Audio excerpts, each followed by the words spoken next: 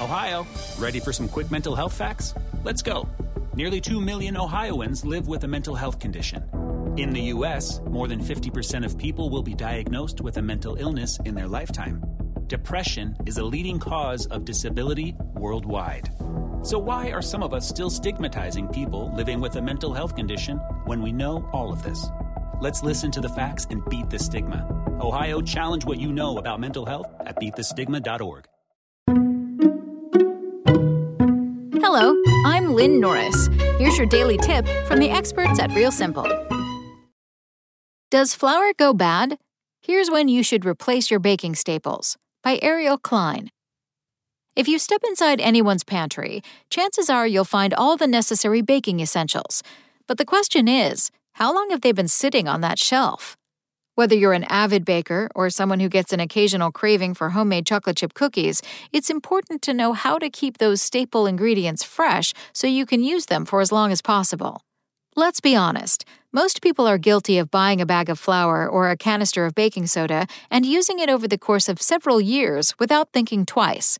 The truth is, using expired baking ingredients can greatly alter the taste and texture of your scratch-made sweets. Before you purge your pantry of these items, there are a few things to look out for to see if they need to be replaced or can still be used to create a bevy of delicious baked goods. Have you ever noticed that flour almost always comes in a giant paper bag? While flour is considered to be non-perishable, it will certainly go bad if left in that bag for too long. In fact, flour will only stay fresh for about 3 months if not stored properly. That's why you should transfer any store-bought flour to an airtight container after you open it. By moving the flour to a designated food storage container, you can extend its shelf life for up to 2 years. If you use alternative types of flour, like oat or almond flour, make sure they're also stored in a similar airtight container, because they will spoil much faster than all-purpose white flour. If stored properly, almond flour has a shelf life of about 1 year. Unlike flour, granulated white sugar truly has an indefinite expiration date, especially when stored in a dry, dark place. This is the reason why foods like jelly and peanut butter can stay good for so long, because sugar acts as an effective preservative. However, brown sugar is a bit different because it hardens when it's exposed to air.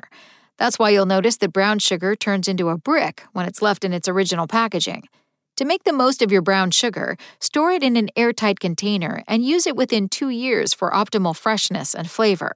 You can also store brown sugar in the freezer, but keep in mind that it will need to thaw for a few hours before use. Confectioner's or powdered sugar can also last a lifetime if stored the same way. However, just like white and brown sugar, if confectioner's sugar is exposed to moisture or air, it won't taste as good. Your best bet is to transfer any type of sugar to an airtight storage container and keep it in the back of the pantry.